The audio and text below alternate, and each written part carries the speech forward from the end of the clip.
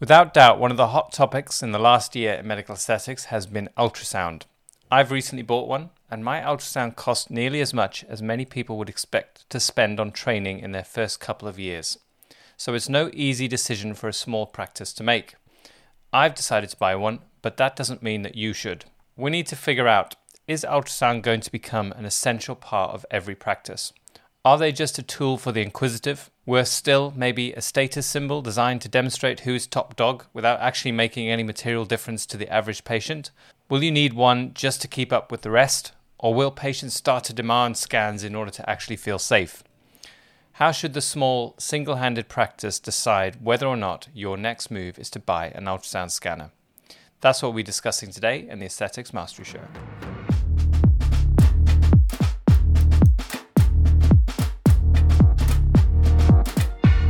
Okay, so I've recently bought a Clarius L20 and have been scanning myself and my children, my wife, and anyone else who'll keep still.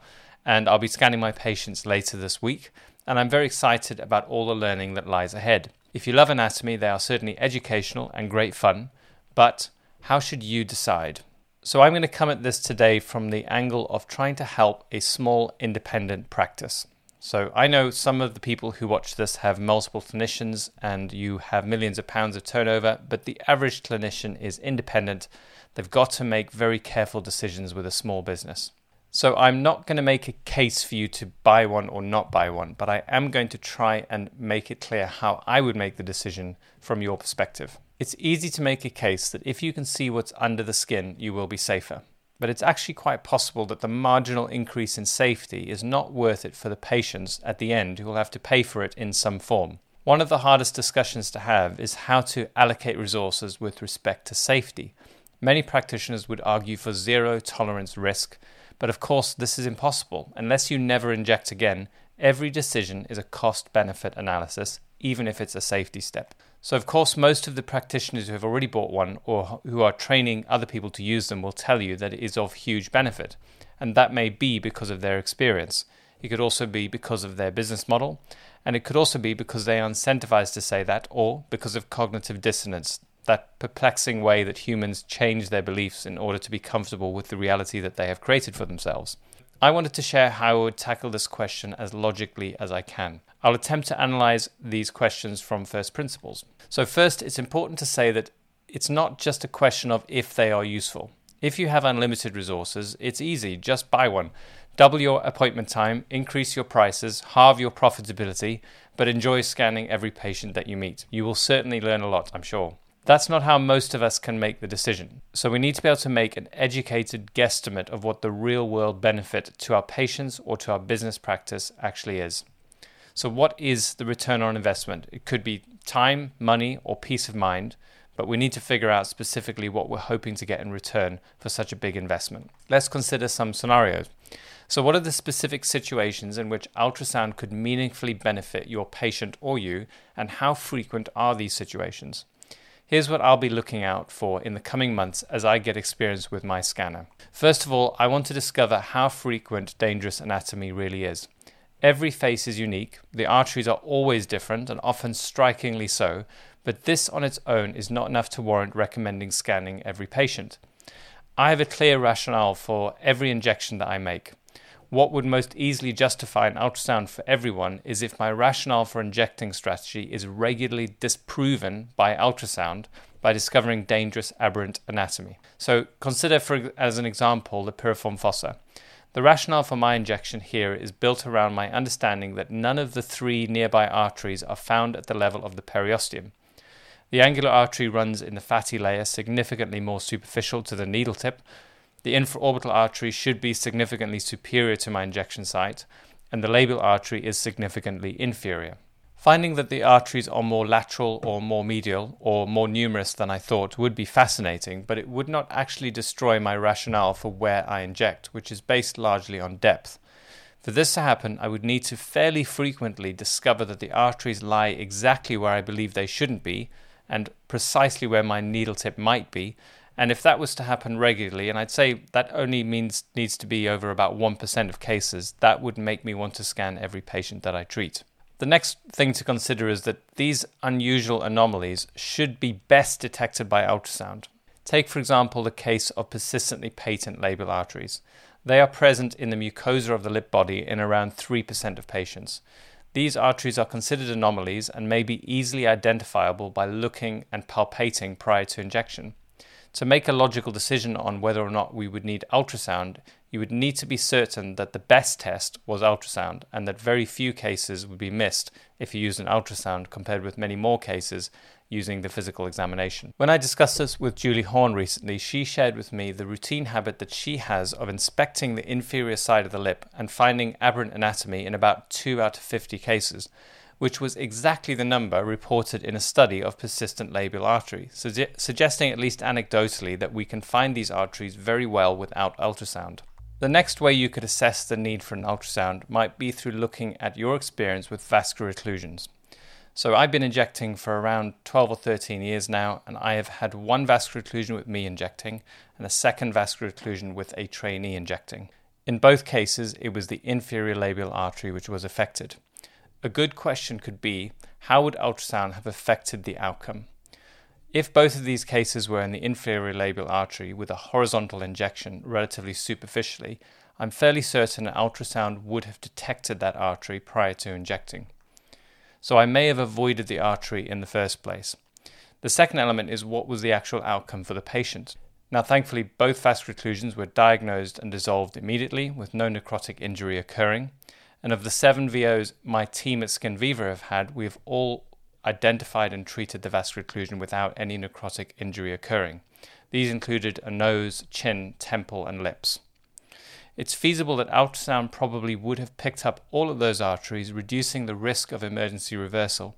However, the end result would be similar because none of those patients had a necrotic injury. Here are some other reasons why you might consider getting an ultrasound. The more you inject, the more frequently you will be asked to inject in more dangerous places, particularly for niche aesthetic concerns. So if a patient was to ask me to inject a lateral part of their nose, say for example they had a very narrow nasion and I wanted to make that broader, it would be the kind of area that would make me pretty nervous injecting without ultrasound guidance, because the arteries tend to run exactly where you might want to inject to widen a nose. So this is one of the clearest examples of where there may be a return on investment for certain practitioners. I happen to know that there are many practitioners who don't even do non-surgical rhinoplasty because they personally struggle with the risk associated. That's not to say there's necessarily high risk, but they feel unsafe doing it. They lose sleep over it. And this might be one of those examples where you can open up a whole new area of the face that can be treated. If you had an ultrasound machine, you'd get a return within probably 70 procedures. You would have paid for that ultrasound machine and you'll be able to treat more of the face. The next example would be managing complex vascular occlusions. Now, within my own practice, excluding all the practitioners around the world who I have been involved with cases through, I've never needed an ultrasound to dissolve a vascular occlusion. All of the 7 we've had in the clinic were dealt with in the normal way.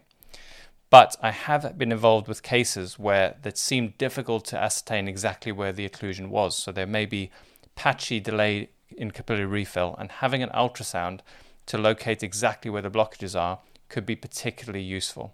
If you've been in that situation, it may be a reason for you to get an ultrasound, but also if you happen to be involved with a network, much larger network of clinicians where they are constantly asking for help and support, it could be helpful then, at least for your local clinicians, if you're supporting them, that you have an ultrasound.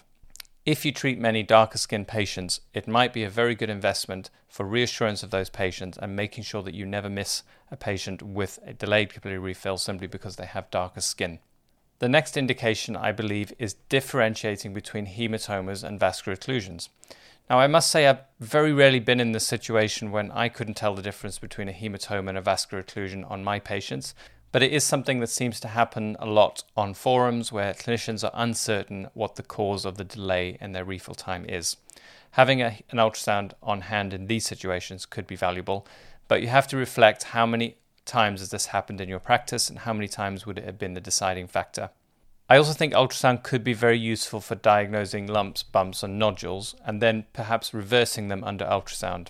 I've certainly seen a few cases where treating a lump or a bump was more easily done by using an ultrasound because you could penetrate through the bump and dissolve the filler inside when it had already been encapsulated, possibly due to some reactive process. Similarly, it's useful for dissolving in high-risk areas. So you may want to use an ultrasound if you want to dissolve filler that's behind the orbital septum. This is not as rare as you might think. I'm certainly aware of several patients who are trying to book in with me after some of my lectures on this topic, and I would feel much safer doing this under ultrasound to make sure that you're a long way from the globe and that you're actually getting into the place where the filler is. The next indication I think to buy an ultrasound machine would be simply if you're interested in education. I do think from an educational perspective they are hugely valuable because you can make it really real to the people who you're training what exactly is going on underneath the skin. And that I think is invaluable. So that might be a reason on its own, even if you don't think it's particularly going to change the risk profile for your normal aesthetic practice. Finally, I know that there is a cohort of practitioners who are paralyzed with fear, unable to practice due to the theoretical knowledge not actually making a difference to how they feel when they stick the needle in. I wonder how many would feel much safer if they could see the needle, at least for a few cases, under ultrasound guidance and see that it wasn't near the artery, really confirm in their own mind where the anatomy is when they're injecting, and it might then free them to actually go forth and achieve their potential. So that might be another reason to use an ultrasound. So why did I buy mine? For me, it's partly around curiosity and study. It really is fascinating seeing what's really happening versus what you're imagining happening under the skin. I think it's useful for a larger clinic to have it for some of the rarer complications we're likely to see, especially through the training school at SkinViva as well.